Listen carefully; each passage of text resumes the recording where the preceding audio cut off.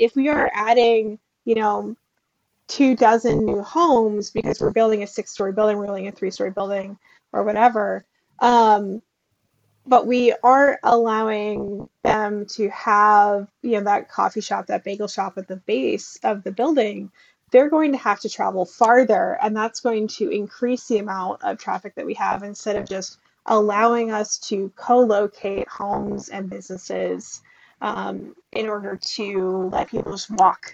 The sort of creating community spaces. We've talked about allowing commercial, but I think that when we talk about coffee shops and the like, it really is about that sort of third space where people can go and meet people in their neighborhood, and we don't have a lot of those deliberately because of this 1963 vision of how people are going to get around.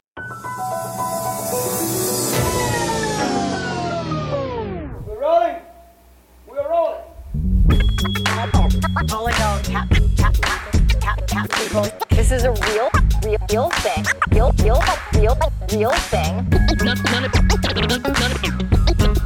None of you have the balls to stop this. Stop this. I've got plenty of time. I have nothing else going on today. We're in the Wedge neighborhood right now.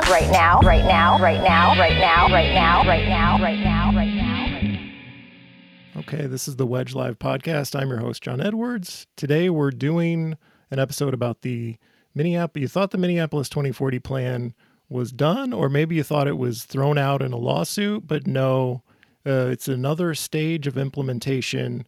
They're doing the land use, city's doing the land use rezoning part. It's open for public comment, which was, I'm hearing that it was just extended until March 26th. So Minneapolis2040.com, get on there and comment. But before you do that, listen to this episode.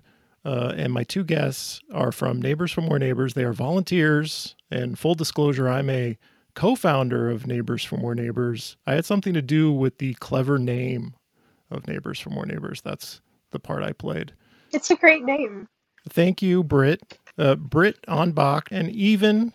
That's a tricky name. Even. Yeah. Even Roberts. Yeah, I guess we've got like funny accent and different pronunciation.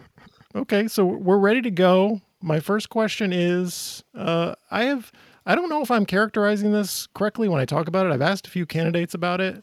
Like, do you support like increasing the availability of like small shops and restaurants in the zoning code? I'm getting lukewarm responses from candidates, mostly partly because I don't know if they're aware that it's happening. Like, it's not on people's radar screen, so it's good we're talking about this. Well, according to Lisa Goodman last week, the council members also don't really know that it's happening. Yeah, we'll get it about that. We will get into Lisa Goodman. I was disheartened to hear she's leading the process because that makes me think, well, if she's the lead council member on this, nothing is going to change, right? But anyway, the distinction between like land, at the most basic level, the distinction between like when people think about the controversial zoning issues, it's like, how big is the building going to be? Like, how many stories, how many people are going to live in this thing? But there's another part that's land use, which is what happens inside the building. Britt, can you give us a little... That's what this is about, right? What is this about? That's my first question. Yeah. So what this is about is that in 2020, we changed the built form, which is basically like that kind of how big is it? Where can we have, that size of building, that kind of thing. What we're doing right now is we're trying to decide where can we have grocery stores? Where can we have a bar? Where can we have a new restaurant? Where can we have a barber shop? And that kind of stuff. And then also a little bit of like, where can we have apartments? Because, some of these rules are about how big the setbacks are, basically how far to your lot line are you going to have to be, or how much space can you actually build on a lot, which is usually referred to as floor area ratio or FAR.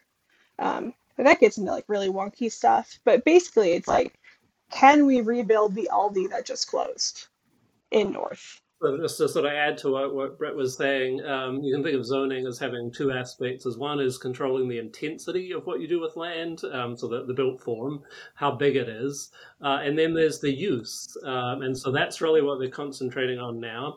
I think it's maybe useful for people to know that, like, American zoning in Minneapolis is kind of representative of what, a lot of what goes on. It's pretty internationally distinctive because countries around the world zone. But American zoning is distinctive in two really important ways. One is the predominance of single-family housing. Like, that's basically a category which doesn't exist to nearly the same extent in Europe, Australasia, Canada. Where it did exist, it was rolled back a long time ago. And then the other important aspect is the rigidity of the use restrictions. So if you want to open a small grocery store, a cafe, in most of Europe, most of Australasia, Japan famous for sort of ground floor commercial, but we're sort of thinking, Canada, Australia, New Zealand are good comparisons because they're built out around the same time, same kind of legal code. You can do that. You can convert your house into a cafe if you want to. There's a legal process for doing that in Melbourne or Sydney or Auckland. Here it's ruled out. Same in Germany. Like, you can do that. Now, are Germans and Australians and New Zealanders overrun with coffee shops? Like, every building? Like, are we gonna see that? No, because there's a limited market for these things, but there is more of a market than the city of Minneapolis is probably letting on. They are touting that they're expanding where you can build commercial by 50%. But as Brett often says, like, that's going from 3 to 4.5% of the city's land area. Currently, 83% of the city is single family only. So we're expanding from 3% to 4.5% approximately for our commercial areas, and we are still triplexes or less in 83% of the city. So when you say single family only, you mean that's like the reality? Because we ended single family zoning, but it's still the reality that the vast majority of land use is dominated by single family homes. As I say, and the city has sort of retained the built form and intensity aspect. The city has retained the restrictions on how much the size of the building you can put on a lot in most of that land area, and that was part of the compromise essentially with 2040 was you can build a triplex, but it's going to be limited to the basically you can think of it as like if your lot is 5,000 square feet in most of the city, unless you're doing an affordability or sustainability features. You can build 2,500 square feet of housing. That's a large single-family home. If you're dividing 2,500 feet into a triplex, those are pretty small apartments. So the actual buildable area in a lot of the city land area did not increase at all. So the single-family zoning thing sounded like groundbreaking and like people's lives are going to be so disrupted. And it turns out not very many duplexes, triplexes, fourplexes got built. The ones that did get built, great, but nobody's life was disrupted. And I think one of you mentioned how this doesn't mean like there's going to be 10 coffee shops. If they liberalized the commercial zoning code, it doesn't mean like every block's going to have 10 coffee shops on it. I would like to have 2. That would be nice. Yeah, any amount in a neighborhood. Any would be great.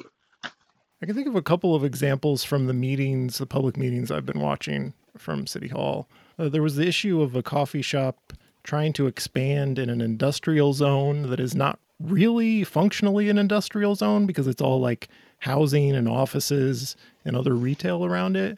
But for some quirky reason, the maximum footprint of this existing coffee shop was limited because it's an industrial use. There's also something else that's been in the news is the sex sauna, which is not really a sex sauna, but saunas are categorized as a sex use in the city, which I didn't know that. Did either of you know that saunas are a sexually oriented use and therefore can't locate in Linden Hills, for example? I did not know that. I did know that, yeah. Even knew that. I did not know that. What have you been up to, Even? Well, I knew that because this is kind of maybe taking us, but this is kind of a cool diversion. In Australia, some of the states in Australia and in New Zealand, prostitution is legal, and one of the land use issues which they found is like once you've legalized prostitution, our city council is going to do a kind of an end run around that by restricting where you can build brothels. And so when I've taken study abroad classes, students have seen brothels, they're on the main street in Auckland, and then they've been intrigued about like, well, this is just illegal. And so I had a student who actually looked into for an essay, how this was regulated and compared sort of the regulation of sexually explicit activities, across different parts of the world. Yeah. That's just extremely weird though, because like I'm Finnish, my family is Finnish, and like saunas are not sexual places. They are places that you're naked, but they're not sexual. And it's just interesting to me that the zoning code kind of conflates the two things. It's like if you're naked, you're automatically being sexual. Okay, that's very Minnesotan of us. Someone suggested to me on Twitter that it was about like gay bathhouses in the 1980s, and like it's a relic of that era. Also, what is a rap parlor? That is apparently a sexual oriented use, and it has nothing to do with rap music. I don't know. There's lots of weird stuff in the zoning code. Maybe it's about rapport. I think it's like a pickup place. It's sexual oriented in some way. I don't know exactly, but let's get back on topic. What are we asking for? What are you asking the city to do? Like with the 2040 plan, I think it got simplified to like triplexes everywhere, or we're banning single family homes somehow. Like if I'm going to simplify this for someone, are we asking for specific things like coffee shops on every block? That would be great. I'd also love to have taco shops at every block. The specific problem that we are seeing is that there are a lot of places where we have like corridor 6 built form. That means that like we can build, up to 84 feet tall buildings, 6-story buildings, and those buildings are located next to bus lanes, which is great. But they are not allowed to have any kind of commercial uses in them because they're urban neighborhood. And we're not asking the city to change the maps or go into all of that stuff. What we are asking for is for them to allow conditional uses, which means you have to go in front of the planning commission and get approval for commercial uses, which people need for their everyday lives. Like if we're going to have complete neighborhoods, let's actually make complete neighborhoods by allowing conditional commercial uses into urban neighborhoods.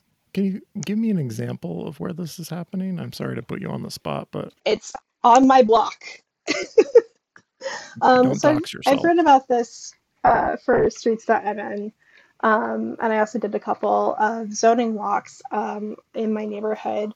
But I live close to 48th in Chicago, and I live between like the D line and the Orange line. The Orange line is on 35W. And the 46th Avenue is all corridor. It's corridor 6 and corridor 3. And it's also urban neighborhood, which means that like we are building potentially up to 6-story buildings next to the Orange line, but we're not giving anybody a place to get a cup of coffee while they're waiting for the bus. It doesn't make any sense to me. Is Chicago Avenue zoned for commercial? So 40th and Chicago is partially zoned for commercial because it is like there's existing commercial uses there, and those have mostly been spot zoned to continue to be commercial uses throughout the city if they're already there. But when you go kind of like north and south of 40th in Chicago, you get into what's called a goods and services corridor. And goods and services corridors are kind of where the city is saying like, oh, we're going to put this extra 1.5% of our commercial use on these corridors by making them residential mixed use. And what that means is that when you build a new use that has commercial in it, you also have to build housing on the same lot. And you also have limits to like 5,000 square feet on that lot. What that means is that you're unlikely to be able to build a grocery store because most grocery stores are greater than 10,000 square feet, including like the tiny Aldi's. And you are not able to just build commercial by itself.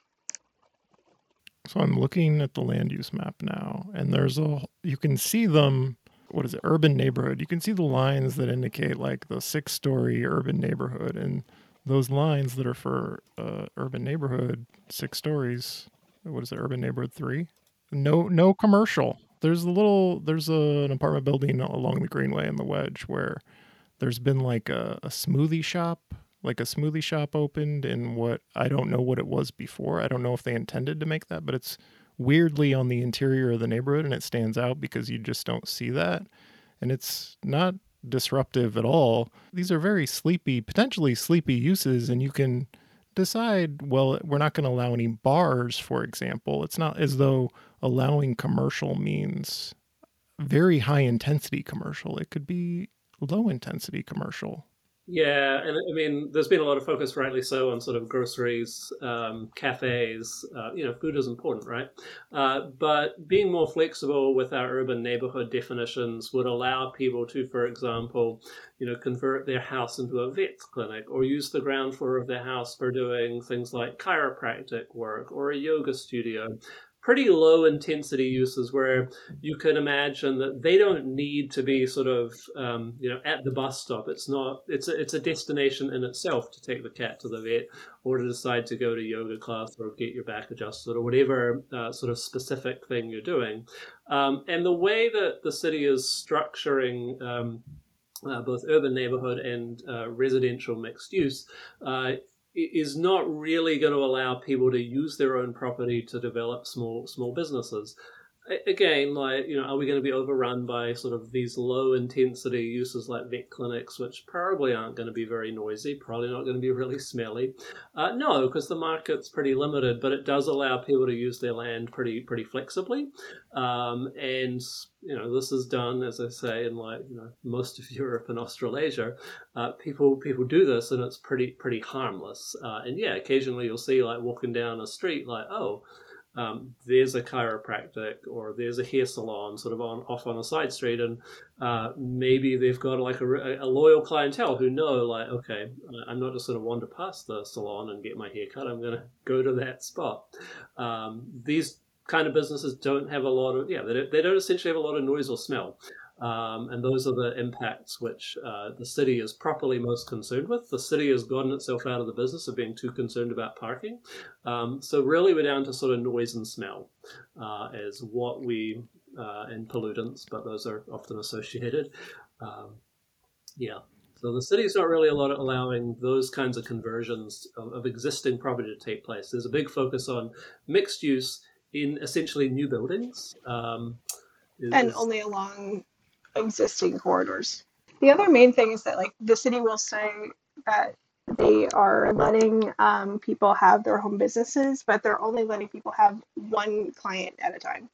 You can only serve one client at a time, which is kind of weird if you have a bakery. So I could have a bakery where I saw one person at a time. I could do that, but not more than 5 people a day. The home occupations is really very limited. You can think of this as maybe it's a lawyer operating their law practice out of their home. And maybe for a lawyer, they only have a few clients a day. But with the limit they have of one person at a time, and there's, I think, a maximum of about 5 people a day for some of these home occupation categories.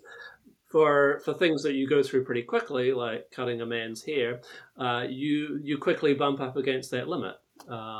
And so chiropractic is another one. Just sort of simple example where you don't need specialized equipment and a new building to do that kind of activity. It's unlikely we're going to see, though you do see it in, as I say, foreign countries. It's unlikely we're going to see a whole medical practice established in an old house. But you can imagine sort of psychologists, therapists, just the whole range of human services could easily be done out of people's houses. We're not letting them do it. We're not letting them do it. Another thing, which I think is, sort of prescribed, not allowed by the proposed rules, is sort of flex working space would have to be in new buildings. You could only do it in a fairly limited number of areas under the current city rules. And I think as we're sort of looking at, hybrid work becoming more common, maybe people go to the office downtown a couple of days a week, there might be increasing demand for people to have like a flex workspace in their neighborhood rather than downtown. And so as the city is really thinking people coming and going at all times, it sounds like a sexually oriented use to me. Flex work is just code for sexually oriented use. Which is only allowed downtown. I'm sorry for interrupting you with my joke. Here's a question I should know the answer to because I watch too many planning commission meetings. So we require commercial in certain like 6-story like apartment developments. There are some parts of the city where we require commercial development, and developers don't really want to do that. That's my impression, because put housing in there, it's more profitable. You can lease it up. But there's a lot of vacant new commercial. So if we made it so in an urban neighborhood, a 6-story building in an urban neighborhood 3 was commercially allowed, that wouldn't necessarily mean it's required, right? Right. So requiring uses means that we are taking away people's flexibility to do things. What we're asking for is make it possible.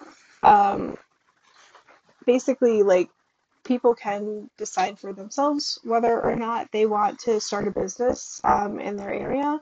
But requiring it means that we are setting aside an amount of space, usually in commercial areas, and because of how concentrated all of our commercial is, that area may not have enough people to support the uses that we're requiring, but we may have people in other areas that don't have any commercial access, and they would love to have that use, but it's not legal to have in their area.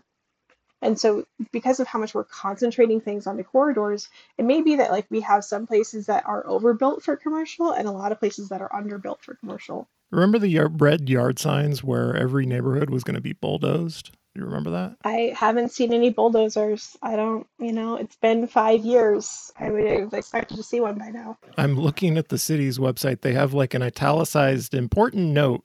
The use of every property in the city will not change between now and 2040.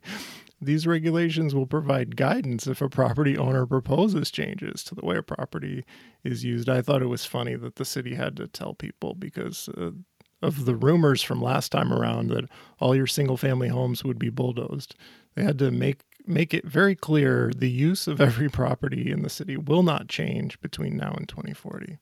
I was going to say, yeah, I have seen bulldozers. I think one of the things where 2040 really did allow a lot more housing is the boxy buildings on main streets and the sort of the floor area ratio, the intensity you could do, the removal, particularly the parking restrictions, made apartments of sort of 4 and to even higher viable. And so around the U, you're seeing taller buildings go up. 27th and University, you're seeing an 18-story building that got approved really quickly by the Planning Commission. It's replacing the Profile Center.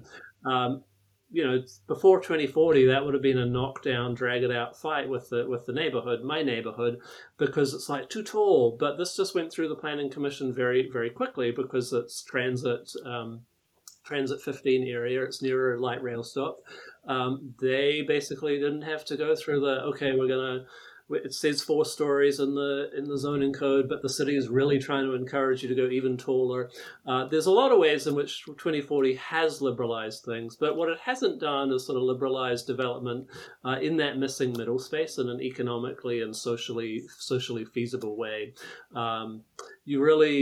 I think it would be difficult economically to imagine making a sort of 3-unit building where the upper 2 levels are residential and there's a viable sort of commercial office space down below, just in anyone's neighborhood, because your floor area ratio controls are going to run into the limits pretty quickly if you're trying to get like a house which will have unit will have enough room for 3 or 4 people and a viable office space.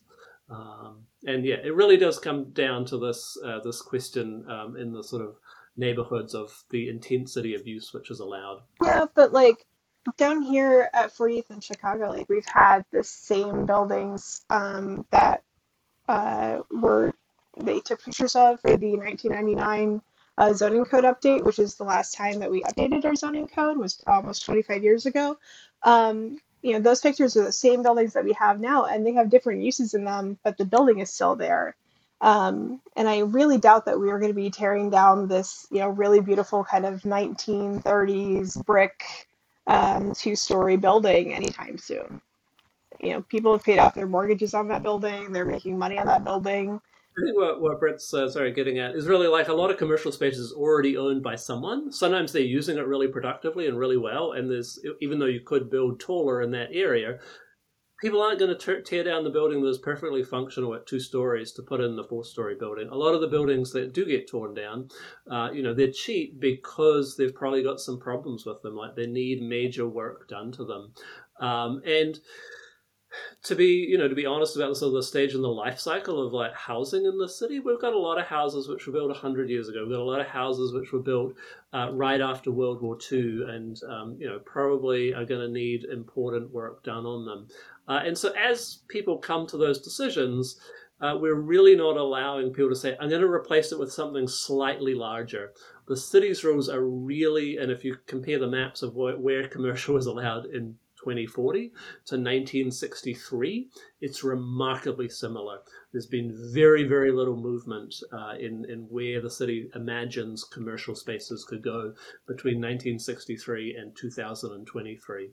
Britt, did I hear you correctly that you organized a zoning walk with Neighbors for More Neighbors? Yep, that was, I think, last week.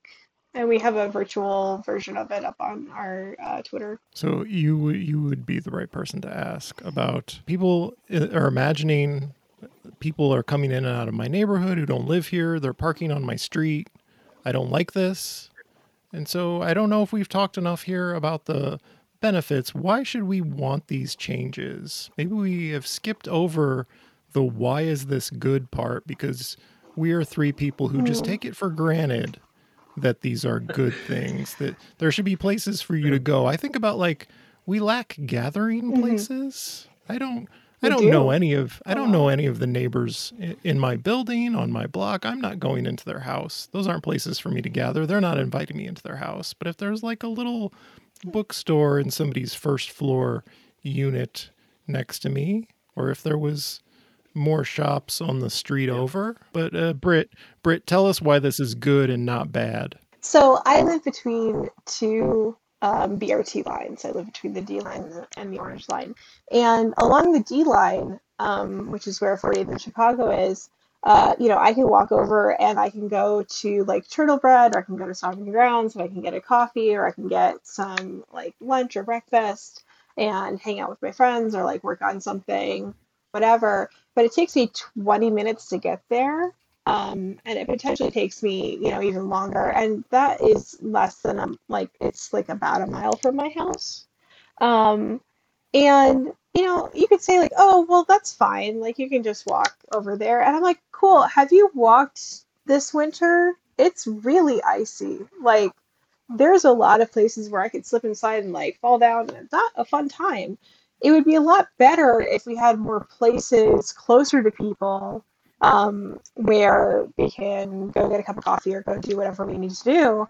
And allowing more places to have that, 5-minute convenience or 10-minute convenience instead of 20 minutes or longer means that people will do it more frequently. It also means that if we are adding, 24 new homes because we're building a 6-story building, we're building a 3-story building or whatever, but we aren't allowing them to have, that coffee shop, that bagel shop at the base of the building. They're going to have to travel farther, and that's going to increase the amount of traffic that we have instead of just allowing us to co-locate homes and businesses in order to let people just walk. One of the places that I used to live was actually Manistee, Michigan, and I lived pretty close to downtown, and I would it was a pretty small town. It was maybe 20,000 people, and they had a very traditional kind of downtown where they had several uses, several different businesses, and I could just walk over, go next to the river that was there and like go have some dinner and walk back home. And it was really nice. Like it was nice to not have to get into a car to go someplace, and I've lived a lot of places where, you have to drive 30 miles to get your groceries, and that sucks. Like it sucks to have to drive half an hour or have to like here we are, a mile and a half to 2 miles to the next grocery store, and we have to drive to get there because otherwise it's like crossing the moat that is 35W to get to the 18, and that still takes half an hour, or like walking over to the Lunds on Cedar and 48th, which is also like a mile and a half. And Lunds is like not the cheapest grocery store, and I would like to have more options, like it would be nice to be able to like just go someplace other than the gas station to pick up a gallon of milk. Yeah, I would sort of echo that, the sort of creating community spaces. We've talked about allowing commercial, but I think that, when we talk about coffee shops and the like, it really is about that sort of third space where people can go and meet people in their neighborhood. And we don't have a lot of those deliberately, because of this 1963 vision of how people are going to get around and get to places and associate with people. I think if you look at the interesting thing when you look at the zoning code is that in this sort of what they call urban neighborhoods, this was the sort of 1 to 3 story areas from 2040, you can by right build a civic, institutional, or church space that's twice as large as you can build a house by right. So if you want to build a church or a community center, you can do that. What you can't do is make money from giving your neighbors a place to hang out. And I sort of find that disappointing. It's this very sort of regimented view of how we're going to see people in our neighborhood and the kinds of spaces that could emerge. Nothing against those kinds of uses. If people want to build a church or a meeting hall or something like that, great, go for it. But I think that's not really the reality of life today, if it was even true in 1963. And so we're not treating the ways in which people could interact with each other equitably. And I think that that's a really large problem. Why are we favoring particular forms of activity and building form in neighborhoods where people could gather over others? The churches are obviously not that busy, but it does seem very strange that you can build a church twice as large as any housing and you can't build a small coffee shop, which might be open a few hours a week. When I was home visiting my parents, it was really striking to me in December. Like there were several neighborhood coffee shops that have popped up around the area, which were really catering. They had fairly limited hours in some ways. They weren't open sort of 7 till 10 or anything, but they were catering to this audience of people who are working from home and they wanted somewhere to go and just have a break from the day. And so if you're doing that in a 5-minute walk, and if people know like the coffee shop's open, I'll go and I'll probably see some folks. I'll get out of the house. That is really all, in some ways, that this is. It's not, this vision of unlimited commerce. It's some greater opportunities for us to meet our wonderful neighbors in this city. All of that sounds fine in theory, but until you tell me it's going to be near to me that it's happening, then people get upset, right? Britt, you can say whatever you were going to say. Oh, what I was going to say is just that, like, if we're going to talk about parking, the day that I have the least amount of street parking is Sunday. Whatever. Is that church day? It's church day. Oh. Are you an atheist? Why did you go on that long tirade against churches? I don't have anything against churches. I've learned to. I'm a lapsed Quaker. Is my religious belief. So you can interpret that how you like. Churches are great. The church in our neighborhood is a wonderful part of the neighborhood, and they're very ecumenical and welcoming of the neighborhood association and other things. They provide space, but it is limited. It's mostly just odd that the zoning code prioritizes those institutional uses, and most of the institutional uses are like churches. Like that's the main institutional use that is in part of like that zoning code. I was looking at there's a chart now. I don't know if this PDF existed before on the Minneapolis2040.com website, but there's like a chart of which use can go where. And one of them is parking lot for an institutional use in urban neighborhood 1, which isn't that the lowest intensity? So big church parking lot, we might give you a conditional use there. But the little coffee shop or a it is kind of bookstore, interesting no. that they changed all of the transportation and like vehicle services to all be conditional.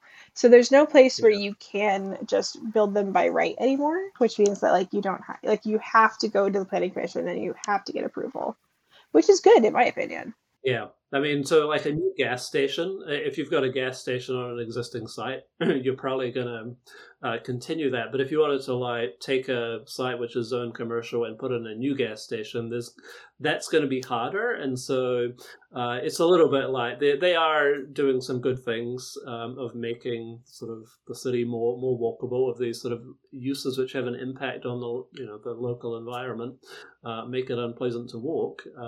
They're giving them more scrutiny. And rightly so. Not going to be impossible, just going to be harder. I am so glad that we banned drive-thrus. Drive-thrus and gas stations are really just the bane of my existence. Those are terrible blights on any neighborhood. I know you got to fill up your tank. A lot of people drive. I don't, but people drive and they need to fill up their tank if they don't have an EV. But that's not something I want in my backyard. And I have, unfortunately, I have many gas stations in my backyard.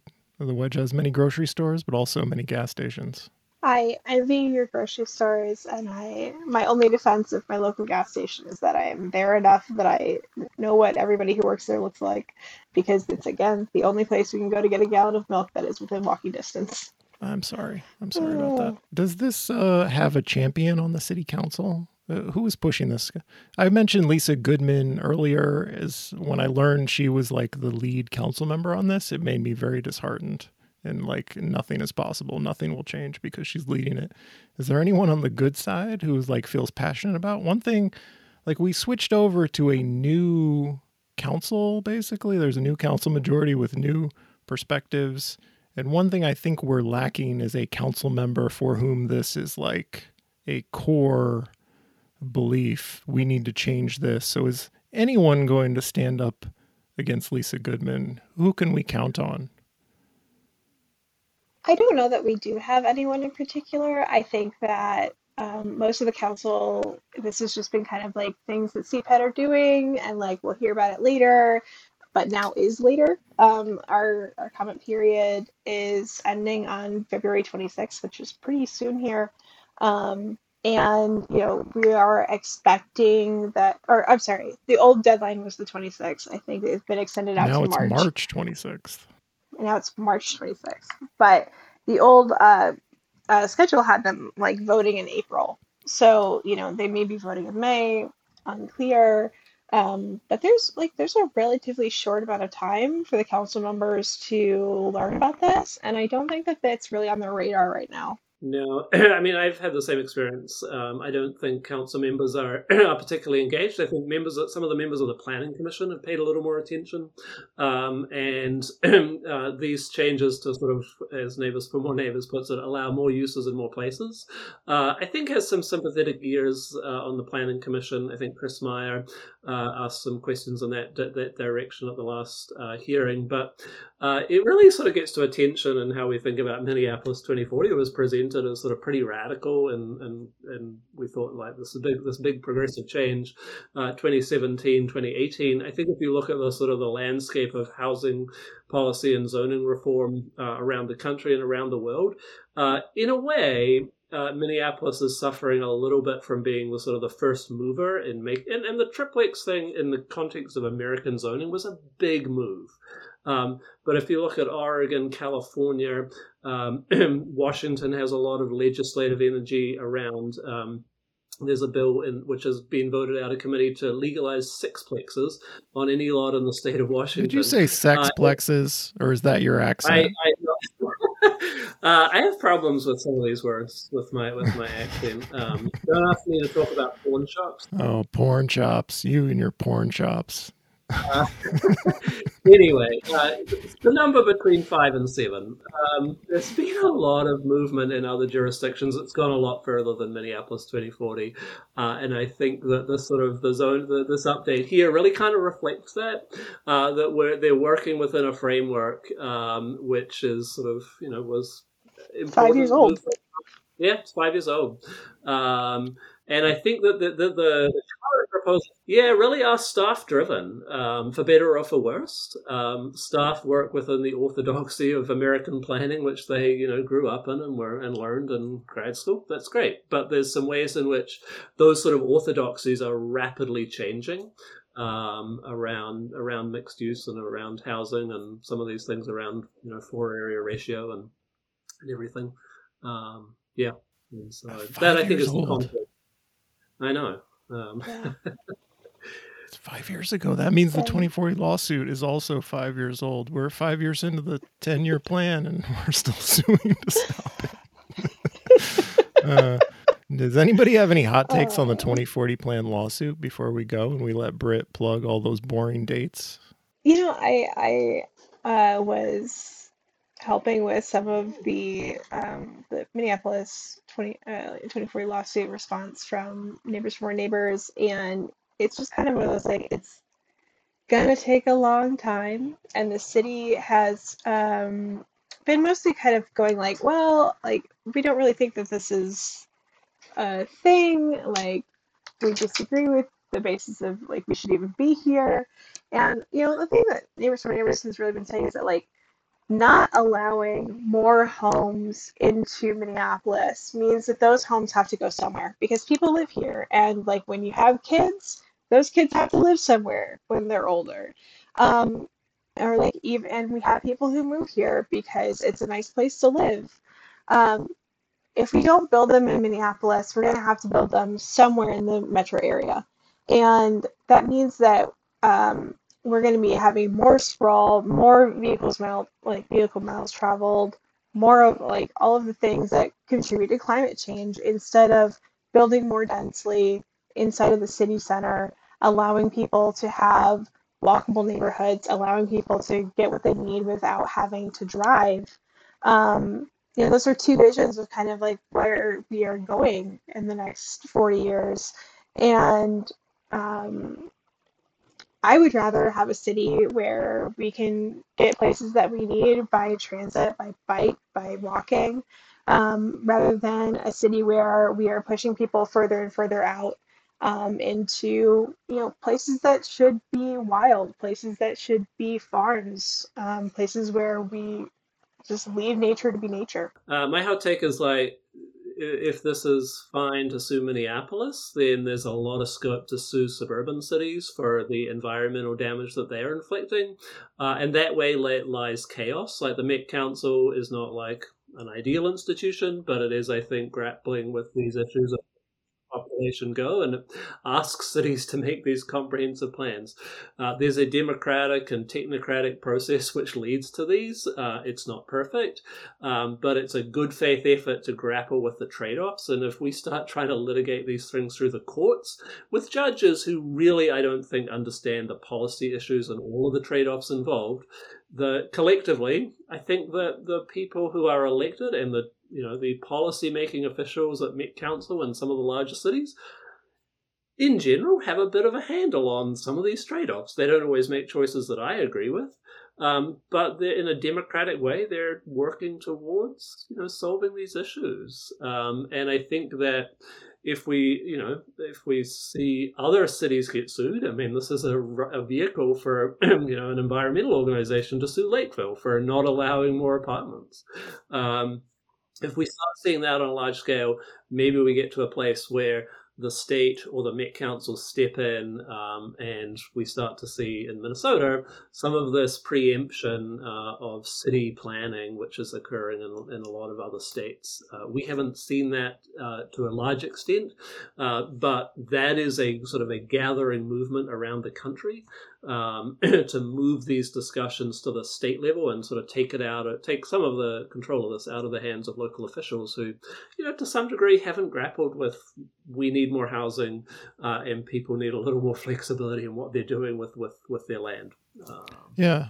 If we move past the idea that these are fake environmentalists abusing environmental protection law to stop this thing that is actually good for the environment, if we move beyond that, we had a very zoning issues and land use issues are some of the most robustly debated, hotly contested issues in local politics. You are volunteers with a group devoted to this issue. There are people on the other side who this is all they think about, and they're trying to stop it. Like this, and it's hard to change from the status quo. It's very hard to win these political battles, and when you do, it's like, wow, that was more incremental than we thought it was. And then you got to do it again and again, and it's so hard to win. And then to have a court step in with a judge who has no idea what he's talking about, and has got a status quo bias, and he's got a picture of himself on a jet ski on his LinkedIn profile, which is the 2040 judge has a picture of himself on a jet ski on his and an eagle. I think there's also an eagle on his LinkedIn profile. So if just leave it to the democratic process, please. The people who know what they're doing, talk this over for many years before we made any of these steps. We're not, this is good for the environment. Don't listen to the fake environmentalists. The city had 2 years of public engagement before they passed the 2040 plan. And we are currently in the middle of our public engagement process right now. So there is a public meeting, which is happening tonight as we record this, but probably be too late for people to participate when it airs. But there is a public review period until March 26th. The city has a website that has a lot of information about what kinds of changes that they're making, and they're trying to make it more accessible. And they are having a survey and a public comment period. Then we're going to be going to the Planning Commission public hearing on April 24th. Then the BIZ committee, the Business Inspections, Housing and Zoning Committee on May 16th. City Council on May 25th. We probably won't see this ordinance published until June. And, it's hard to know how long that will actually take to implement. But I do think that a lot of the changes that they're making are good. This is the first time we've made any changes since 1999 in a major way, which is, again, 25 years. It could be 25 years until we change it again. And, by that time, my 2-year-old is going to be out of the house. So I hope that they have some place to live.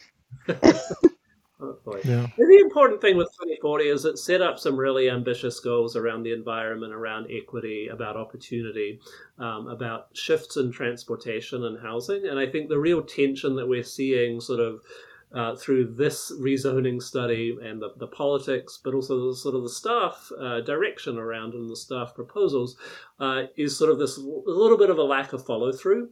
It's putting these specific policies in place to enact the goals that were agreed to by the council.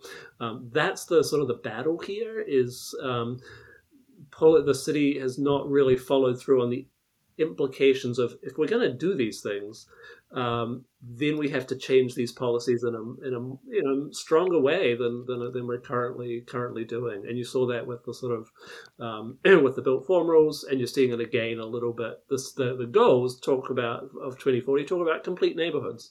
But it's hard to have a complete neighborhood if there's a very limited number of places where you could build a grocery store or a cafe. And we got to push the city to live up to the things that they agreed to and that they voted as an adopted city plan that they're going to work towards. That's the stakes here. I think that's a good place to leave it. Thank you, Britt Anbacht, Even Roberts from Neighbors for More Neighbors. This has been the Wedge Live podcast. I'm your host, John Edwards.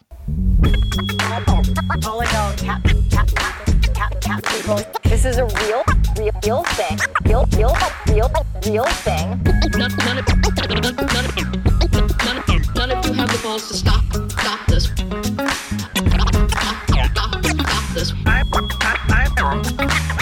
got plenty of time. I have nothing else going on today.